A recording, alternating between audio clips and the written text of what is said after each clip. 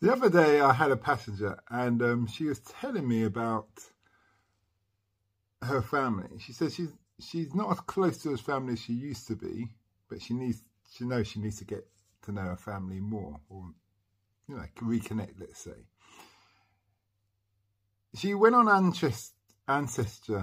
ancestry.com and she was searching up her name.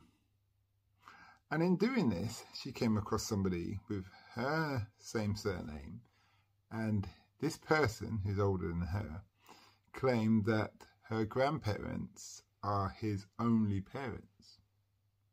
And when she looked at this person, she saw her father.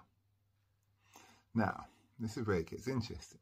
She reached out, commented to him, and it turns out that the grandma must have given him away as an adopted child or for care as the first child, and they've just forgot about him and had whatever 6, 7 kids since then.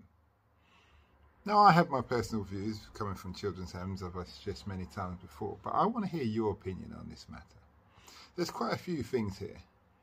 How do you think this guy feels, if you're into that feelings things? Should this girl confront her grandfather because her grandma's dead now?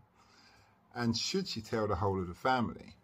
She said she's arranged to have a sit down with this guy face to face and have a conversation, see where that goes. There's a lot of moving parts in this. My main personal thing is that they need to reconnect to the family, because he's probably got, it's nice to know who your family is. And also, you don't want to bump into somebody, have a relationship and find out it's your cousin. Unless you're the royals, that's not really the way. But I want to hear your point of view on this. So put your comments in a bit down below. Don't forget to like, subscribe and follow.